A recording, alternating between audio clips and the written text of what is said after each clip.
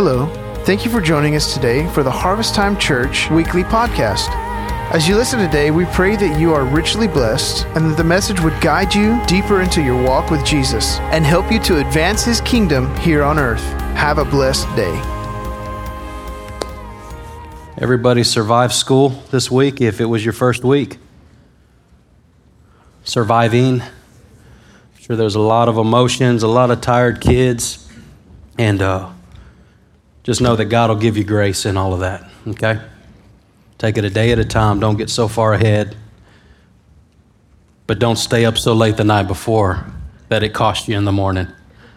That's one thing I learned, man, if I really want to get up early and I want to read and I want to pray and I want to be focused, I better be disciplined about what time I go to sleep.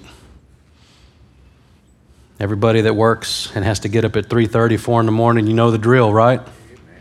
But it's the same thing with those things spiritual. If we want to make those things a priority, we have to be disciplined on the flip side. Have you ever told your friends, hey, I got to go home. I got to get up and pray and read the Word in the morning. We say that for work. We say that for other commitments, but is that a priority in our life just like everything else? Not usually, right? If we have the energy, if we just so happen we get up early enough, if we just so happen make the coffee 3 times as strong, will we do it? Okay, so just making sure that, that those things are a priority. So today we're going to look at, I was praying this week. I said, God, what is something that you really want us to focus on? It's so difficult for me when I'm not in the middle of a series because that forces me to say, okay, I got the whole Word of God to pick from. And that's one of the greatest challenges I have because you can talk about anything. You can talk about love. You can talk about faith. You can talk about forgiveness. Well, what God put on my heart this week was talking about God's power.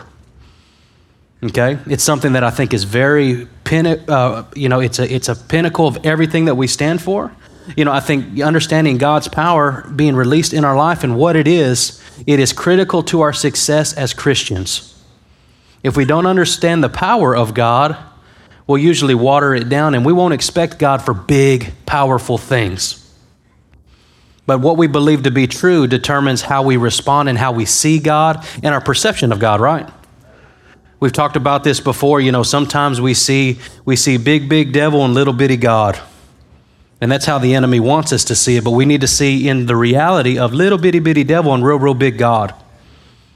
Okay? And the power of God that comes with it. Okay? You have to understand, the nature of who God is. Just like I'm a father to my children, if you were to lay hands on my children or you were striving to cause them harm, I might not be a pastor that day. Because they are my responsibility. I will defend them with my last breath. I'm serious. Okay, so that's my nature. So think about God's nature. Is He not so much more serious about that when the enemy tries to affect His children in a way that's very, very personal? So 2 Timothy 1:7, it says, "For God did not give us a spirit of timidity or fear, but a spirit of power, love, and self-discipline," and some say a sound mind, right? So why would we receive a powerful testimony of Christ but deny its power to completely transform us? We believe in this powerful testimony, right, of Jesus as he spread His hands and he was crucified on a cross. That man, he suffered, he bled, he died, but he didn't stay buried. There was power that was released, power that was available through the cross. And this is a powerful testimony. But some of us think that as far as it goes is a salvation experience and we stop there and say, hey, well, thank God I'm going to heaven. Because even just that process, think of that process, that life-changing salvation moment where you came to the knowledge of who Christ was. That was a powerful moment, right? You begin to see the way you think changes. You begin to see that your heart changes. You're more passionate about the things of God, right? But there was power in that. So we don't want to be Christians that, receive this powerful testimony of who Christ was, but we deny its power. So let me highlight that just a little bit. So when I'm talking about denying His power, we are just watering it down rather than seeing it for how it really is in the magnitude of His power that is available. I remember when I was younger, my dad bought a truck from my uncle, and it was souped up. It was a higher performance V8 Edelbrock head. It was built to be a racing truck. All the women said, let's talk about something else. So check this out. This thing, it was super awesome. I don't know if you know what Posi-Track is. It causes both tires to spin at exactly the same time. When you engage the brakes, there was a little switch in there. It would not engage the wheels until you took your foot off the brake, and then that Posi-Track would kick in. So you've ever seen in the movies where they're revving it up, redlining? For all you movie watchers, somebody's watched something about that, right? You know, where you rev that motor up. Well, what happens with that Posi-Track system, as long as the brake is engaged, it'll rev up to the RPM. Soon as you release the brake, so you're kind of using the 2-foot method. You're holding the brake down with one, keeping it locked. You rev the engine, and as soon as you disengage that pedal, buddy, it is on. Tires screeching, out of control, pedal to the metal, right? So in that truck, I remember there being so much horsepower. For a 16-year-old, just got my license, that thing was dangerous for me. I think I drove it twice. One, I might have had permission. The second one, maybe not. But I remember my dad telling me we can't drive it unless we put a steel sheet in the back of that truck because there is so much power in that vehicle, it will spin the backside right out from under you. I could make the tires screech when I'm going 40 miles an hour and then I would floor it. That much torque and that much horsepower. I'm not talking from stopped. I'm talking at 40 miles an hour. And then you hit that pedal and all of a sudden it kicks into this hyperdrive gear. Wah! You know, you've been to the races, mud races, and it is so loud you have to have earplugs. That's what it would do. And it was so much fun. You would hit that and it would kick you back in your seat and it would take off. There was so much power. So think about that process. That power was always available in that vehicle, but it does nothing by itself. It took something of me to release that power, right? If I'm just sitting there looking at it, oh yeah, it's great. What did I have to do? You have to open the door. You have to sit down. You have to get the keys. You have to turn the engine on. It requires movement on my part. It requires something of me to tap into that power. But the power is always available. It always is.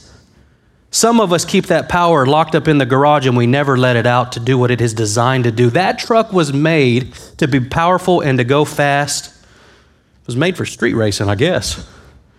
We didn't keep it very long. It's probably a good thing. But I remember that. You know, I know these V8 trucks and some of these, little souped up 4-cylinders, how they're building them now. It's like this had no comparison to this big block V8. That would probably rip the axles off of these 4-cylinder little China-made vehicles. So much power that it almost wasn't safe, right? So God's power is just like this, and he requires us to do something to tap into his power. It requires some kind of movement from us. You know, God's power comes when we accept the Father's greatest gift, which is his Son, Jesus Christ. But it requires some type of movement from us to be able to tap into it. I got a quick little video clip for you guys this morning. As I've said before, in the rooms around the sanctuary, we've had to install motion detector lighting because people were leaving lights on. It was costing us too much electricity bills. And so we had to do something. So we installed motion detector lighting. You walk in the room, the light pops on. You walk out of the room, the light goes off, so that we're not wasting electricity with folk leaving lights on. You walk in, the light comes on. You walk out, the light goes off. There's power in the room. There's lighting in the room. But it will not manifest itself until it detects movement. If there is no movement, that doesn't mean there's no power. That doesn't mean there's no light. That means that you haven't given it any motion. You haven't triggered it. God is real. God has power. God makes promises. But you won't see it until he sees motion. If there is no motion, it lies dormant, although it's really there. Faith is acting like it is so, even when it's not so. In order that it might be so, simply because God says so. As I've said before, in the rooms around Did you guys get that? we've had to... So faith is what? Faith is acting like it is so, even when it's not so, in order that it might be so. Why? Simply because God said so. So that takeaway from there, man, everything is available. But until we put the vehicle in gear, until we turn the key, we will never see that power released. There has to be movement on our part. God just doesn't come in and do things, even though he's willing and the ability is there. It's readily available. But will we tap into it? Will we trigger it? Will there be motion that causes power to be released in our lives? You know, God is in the business of completely transforming lives.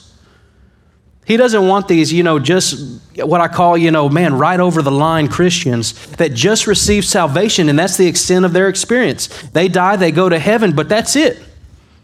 They're not continually believing God for strongholds to be broken, for addictions to change. All we're doing is we're getting fire insurance, so we won't go to hell. God's plan is so much bigger than that. There's so much more power available that we're just not tapping into. It's like seeing the truck. I have the truck, it's there. I have salvation, it's there. But when I engage it, when I plug into it, when I release faith, which is the key that releases power in our lives, all of a sudden everything begins to change. It allows me to do things beyond my ability. And that's what God wants to do in each of our lives. He wants to release a measure of power that is beyond our ability, that is beyond our control, so that we might become all that God has called us to be. So think about that salvation experience. What does God do? Does God forgive and then just say, good luck, guys. I'll see you when you get to heaven? No? That's right, buddy. Somebody's listening. So that ain't what he does, right?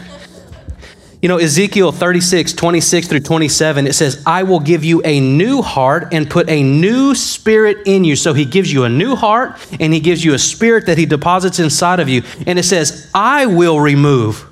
That is God doing the removing. That's not us trying to get it out of our lives. It says, I will remove from your heart, from a heart of stone and give you a heart of flesh. And it says, and I will, referring to God again, this is what God is going to do in our lives. He says, I will put my spirit in you.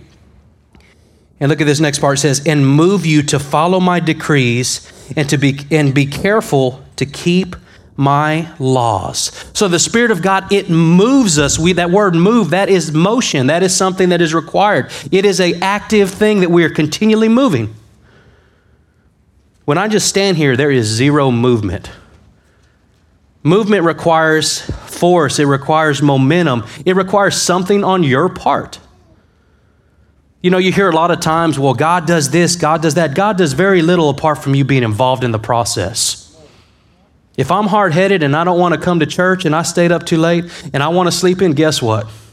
I've never seen God pick me up and throw me out the door and send me to church. Maybe some of you have, and that's why you're here every Sunday. You're like, it was a bad Sunday that I wanted to skip that, right? I've never seen God do that. If I want to be lazy, God will let me sometimes be there for a little bit. Might not pay the bills. I might lose a job. There's certain things that affects in my life. A spirit of excessive laziness. Notice I said lazy, not resting, okay? There's a difference between those two. Resting is recovering because of my work. Lazy is just being lazy because I did no work. Make sure we separate the two. I don't think God ever justifies being lazy. I think he wants us to be diligent. He wants us to be good managers of our time here on the earth. But that moving us towards, that requires something of us. I don't know if you've ever heard it said that, man, it's a lot easier to turn and direct a moving vehicle rather than a vehicle standing still. You ever tried to push a car or tried to turn a car that's parked? Right? If you start pushing it, you can actually turn it a little. It's still difficult. Because what's ideal is that the power of God is also united with the ability of that vehicle to drive. When that vehicle is turned on, everything becomes easier. I don't know if you guys know what a power steering pump does. It causes your steering wheel to turn very, very easy. If that power steering pump goes out, man, you're going to have to put every bit of whatever weight you got to turn that steering wheel. Your brake systems run because the engine's running. Brake fluid runs through your whole system to make the brakes work more efficiently. If the power is not turned on and the vehicle is not running, you'll find yourself doing a lot of stuff within your own strength rather than the strength of God doing it for you. Amen. And you're going to get tired because that's not how God wants it. He doesn't want the power coming from yourself. He wants the power being released from Him and to accomplish what He has designed it to accomplish. Some of you say, well, I'm tired. No, man, I've just been working. You've been doing it on your own? Well, yeah, big dummy. That's not how God wanted you to do it. He wanted you to co-labor with Him. Right? He wanted you to be alongside Him doing the heavy lifting, you walking in obedience. That's all He asks of you. God wants immediate obedience. He wants you to follow His instructions. He wants you being in line with what He's leading you to. It's Him that does the work. It's Him that moves you. It's Him that replaces your heart. It's Him that renews the spirit within us to become Christ-like. He makes us Christ-like. His word says that He takes that heart of stone. He gives us a heart of flesh. He makes us sensitive to the things of God. And He puts His Spirit inside of us. It says that we are no longer a slave to sin, but slaves unto righteousness. Any of you guys ever been addicted to something? I'm not asking you to tell me what it is. But think about it. Addicted to something that you've tried to change or something that you noticed became an addiction, you are a slave to that because you cannot master it. It has mastered you. So that's what he's talking about. Something that you do, that you deal with personally. That's what he's talking about. A slave to sin. You can't help but sin. So what he's saying, you are no longer a slave to sin, but he pulls us and he takes us over here and he says, now I have made you a slave to righteousness, where you can't help but be right because of the righteousness within your life.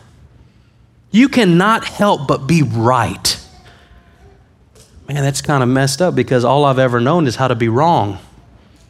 But that's what happens when God comes in and He removes something that's of ourselves, of the flesh, of the sinful nature, and He replaces it with something of His Spirit and His nature, His righteousness. You start doing things right.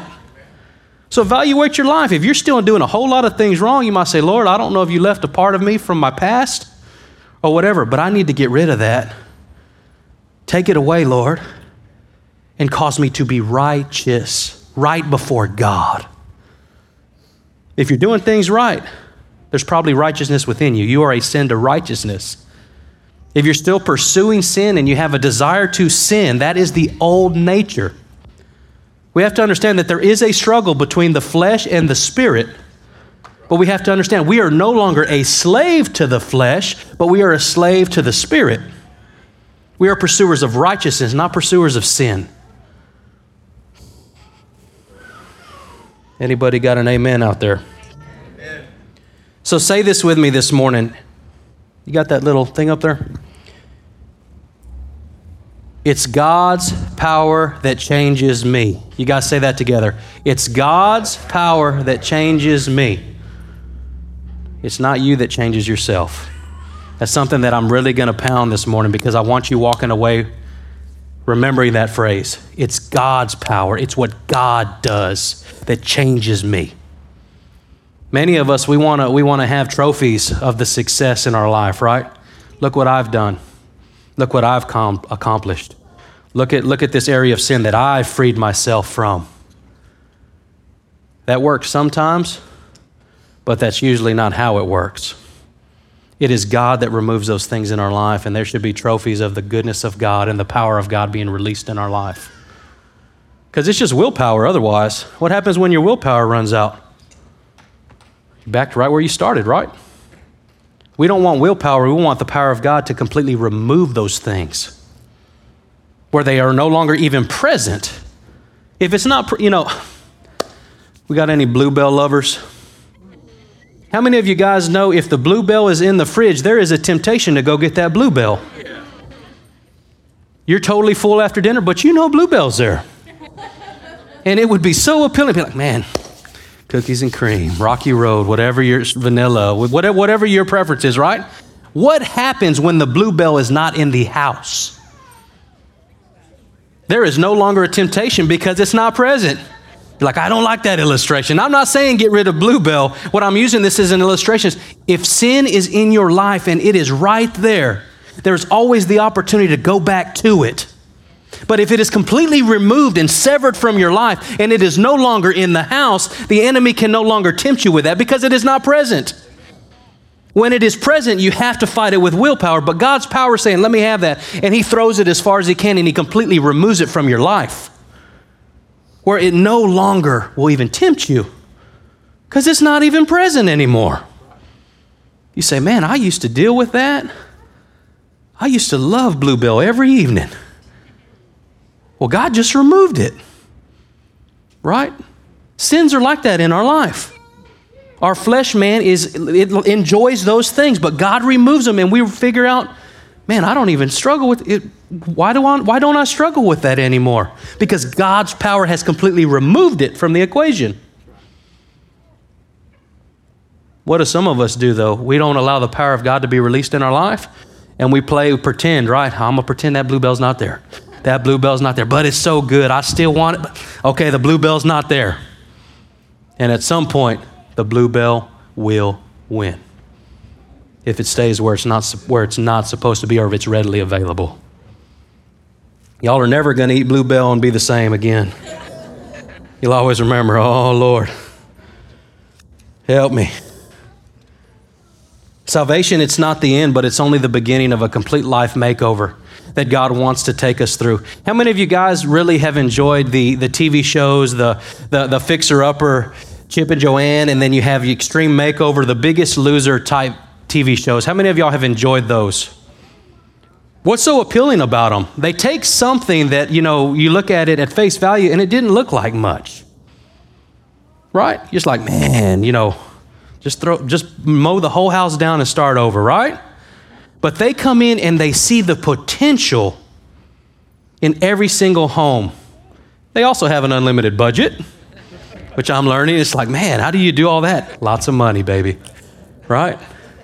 But you see, they take something broken and damaged and wore down, and then they see the potential in it, and it goes from ashes and rags to riches. It turns into something beautiful, right? The other one that is the Extreme Makeover, where they come alongside people that can't afford to do it. They have, bad, this is a little bit older show. My wife was like, that's an old show. The principle still holds true, right? They would go and they would help these people with lots of kids or just, they can't make it. And you'd have this huge community of people. And what do they say? Move that bus. And what you saw before, and they move it, and now all of a sudden it's just like, man, look what has been done. A transformation experience. Something that you didn't even imagine. Sometimes it looks like they built a whole new house. You're like, man, I didn't realize it could be like that. These also the Biggest Loser challenge. You see life-changing results. Somebody that couldn't together, that had weight issues, and all of a sudden they get serious, they get determined. There is prize money. They want to be the Biggest Loser, which is always like, to me, such a weird name. Biggest Loser, yes. But it's something they're driven by. They have a goal. And how many of you guys have seen you cheering on those who are like, man, you can make it, you can do it. And you get super excited week to week as you see their lives unfold. You see the transformation of their lifestyle that drastically changes. A life of chaos and undisciplined to discipline to structure to weight loss to great health. But sometimes God wants us to go through that process also. We don't want to just sit in our living room and live through the glory of other people's experiences. Power that's released in this transformation. But God wants each of us to adapt our own personal transformation. He wants us to come to that place of where His power is released in our life and we are forever changed. I'm going to read this passage, Romans 6, 1 through 14. I'm going to cruise through it kind of quick. It's a lot of text, but I think it really paints a good picture of what God does in our life. Romans 6, 1 through 14. It says, what shall we say then?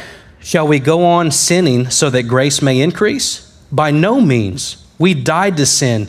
How can we live in it any longer? Verse 3, it says, or don't you know that all of us were baptized into Christ Jesus, were baptized into His death? We were therefore buried with him through baptism into death, in order that just as Christ was raised from the dead through the glory of the Father, we too may live a new life. If we have been united with him like this in death, we will certainly also be united with him in his resurrection. And this is where it gets really cool. It says, for we know that our old self was crucified with him so that the body of sin might be done away with. And that is an awesome, powerful testimony. It says that we should no longer be slaves to sin, because anyone who has died has been freed from sin. Verse 8, now if we died in Christ, we believe that we also live with him.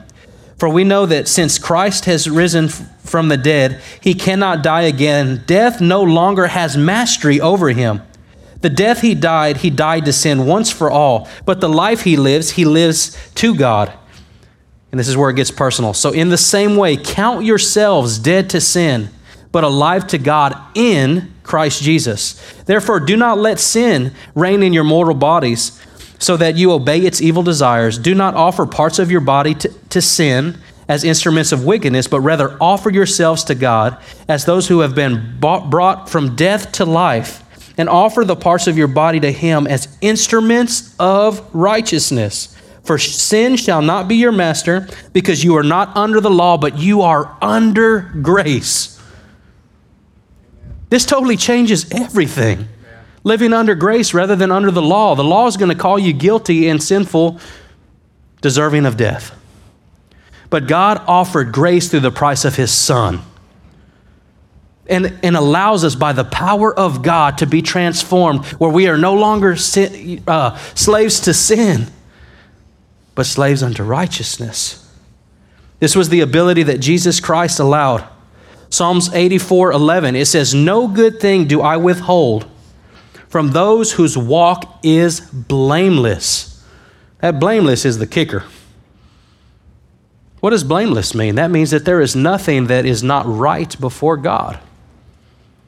I have become made righteous. But we have to understand the power of the blood, the power of the cross, that allows me to be blameless. Because if I evaluate my life and says, has Noe done everything right his whole life? Absolutely not. Without the blood, I'm guilty. Without the blood, I'm deserving of death. But the blood, the atonement sacrifice of the blood covering my life has made me righteous. It has caused me to be in right standing with who God is. And if I am blameless before God, and my walk is blameless, when we walk it out, those are our choices, to be Christ-centered, to be Christ-like. But when my walk is blameless, that scripture says that there is no good thing that Father God will not withhold from me. So that means all of these promises are available to me. All of these blessings are available to me.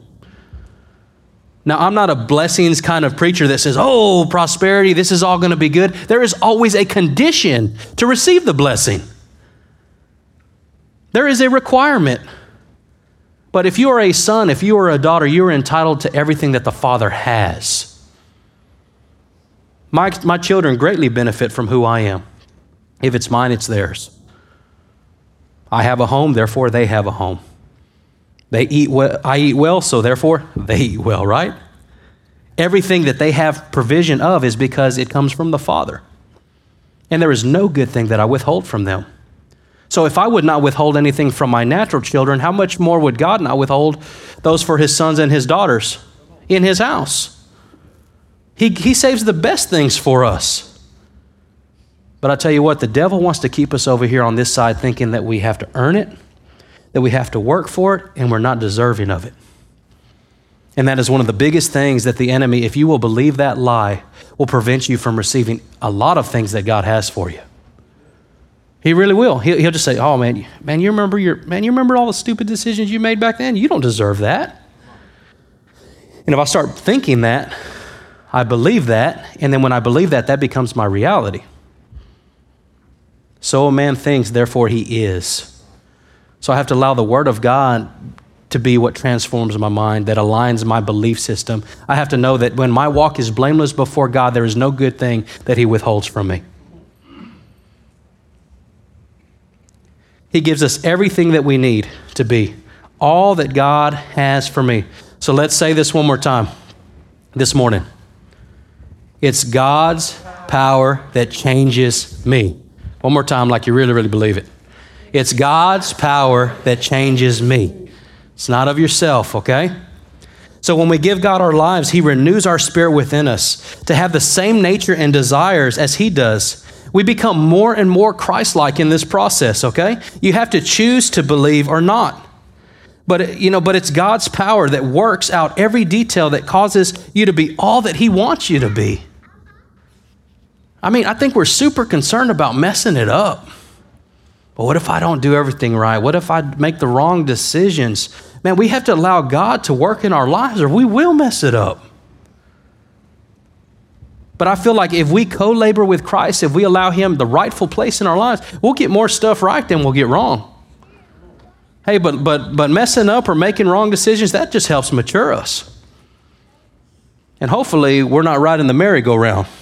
Been here before. And we keep going around on that crazy side and we're like, man, what in the world? Get off the merry-go-round. You ain't going nowhere and you keep spinning in the same exact circle. But we get on that ride. That's not God's will to stay on that merry-go-round, to take the long way around. God wants us to be efficient. He wants us to be focused. He wants our eyes fixed on him. He wants his power to be released in our lives. Philippians 2:12-13. It says, continue to work out your salvation with fear and trembling. Verse 13, it says, for it is God who works in you to will and to act according to his good purpose. So it is God who works it in you. It's not yourself. It's not something that we conjure ourselves up. Fitness coaches are great. They encourage you to be all you can be, but you got to lift the weight. They don't get in there and say, oh, let me help you. Right? But they encourage you, but you have to realize you are the one that has to do the work. You have to do it. Okay? But it's God that partners with us. It's God that encourages us, right? And it's by his power that we will prevail. Only by his power.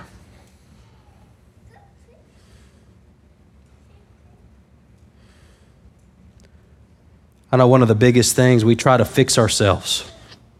We try to do it ourselves. It's something that really causes us to cripple ourselves. Ephesians 2:8-9, it says, it is for grace you have been saved through faith. It is not from yourself, it is a gift of God. Verse 9, it says, not by works so that no one can boast. So what is that pointing out? That is saying, man, if it was based on my own effort and what I contributed, maybe I could boast more than you. Or maybe you could boast more than me and say, well, look at me, look what I've accomplished. The way that God has set it up is where he receives all of the glory.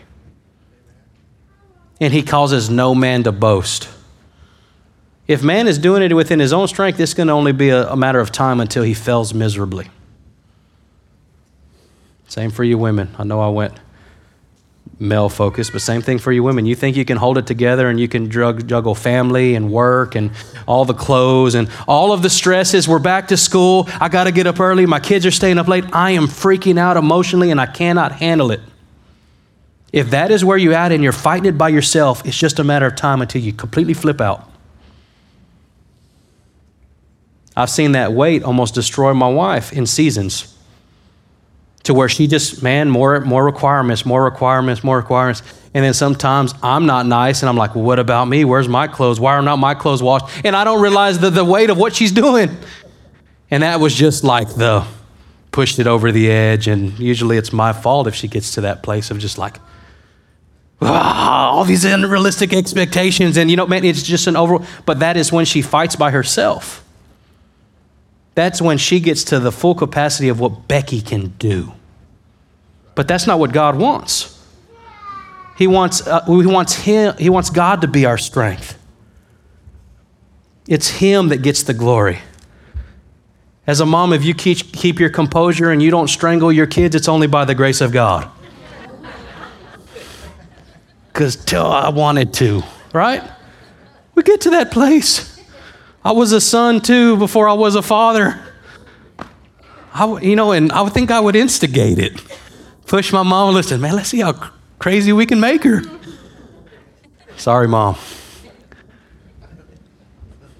But we think, apart from the grace of God and God's strength and God's power in our life, we are going to fail. It's just a matter of time. This is one of my favorite scriptures, Galatians 2:20. It says, I have been crucified with Christ. I no longer live, but Christ lives in me. The life that I live in the body, I live by faith in the Son of God, who loved me and gave himself for me. I live this daily in faith. It's not about me. It's not about what I can do. It's no longer I that live, but it's Christ that lives in me. So today you need to know, man, that you cannot save yourself, and you are in dire need of who God is, a God who rescues, who redeems, who restores. He transforms us from being broken and makes us whole. There is no one outside of his reach that he cannot save. This morning, maybe you're saying, no, I went too far. I've done too many things wrong. Well, I want to introduce you to a Redeemer that'll fix all of that. All it takes is the choice to surrender and give up and say, God, I can't do this anymore. I have tried with every emotional strain, with every ounce of my energy, and I cannot do it.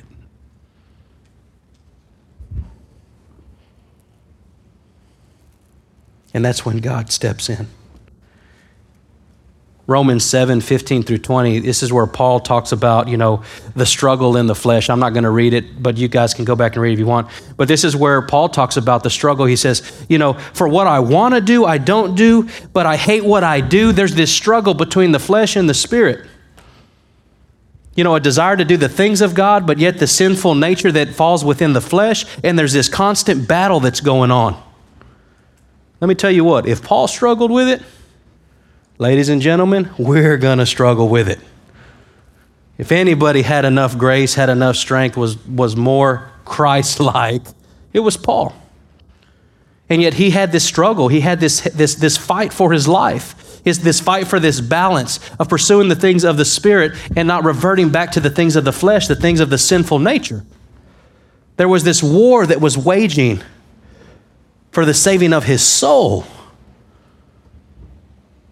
But through the power of God, we can remain steadfast with the things of the Spirit.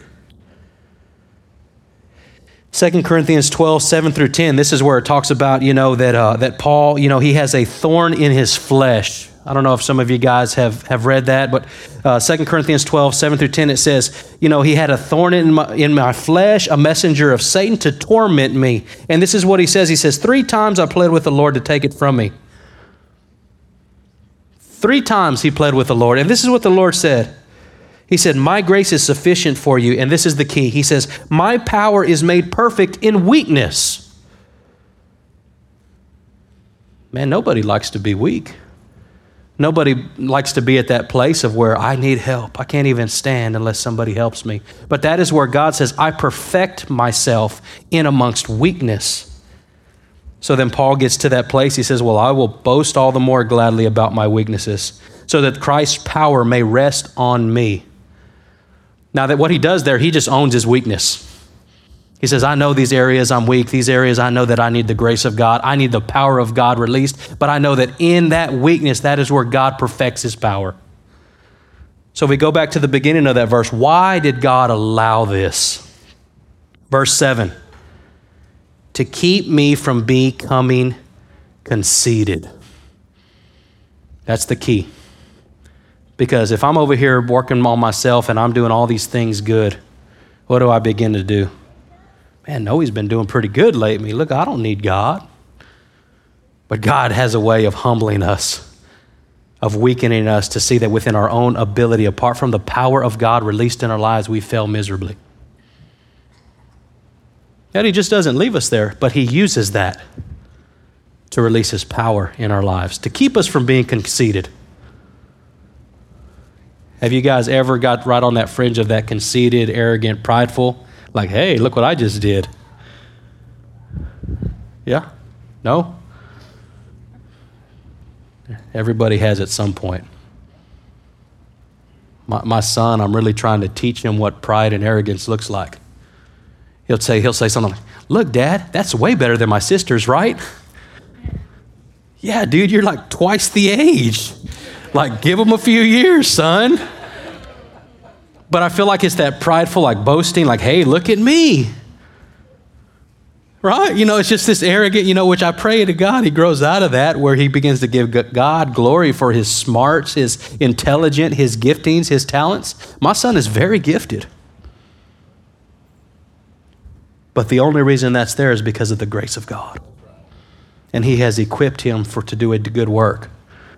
And I pray that as he grows, we see what that is, and Becky and I continually release him in all that God has called him to. But I might have to get that belt after him to break that pride a little bit. Because we can all get there very easily. But God will humble us. He will cause things to happen that don't allow us to become conceited. And that is for our benefit.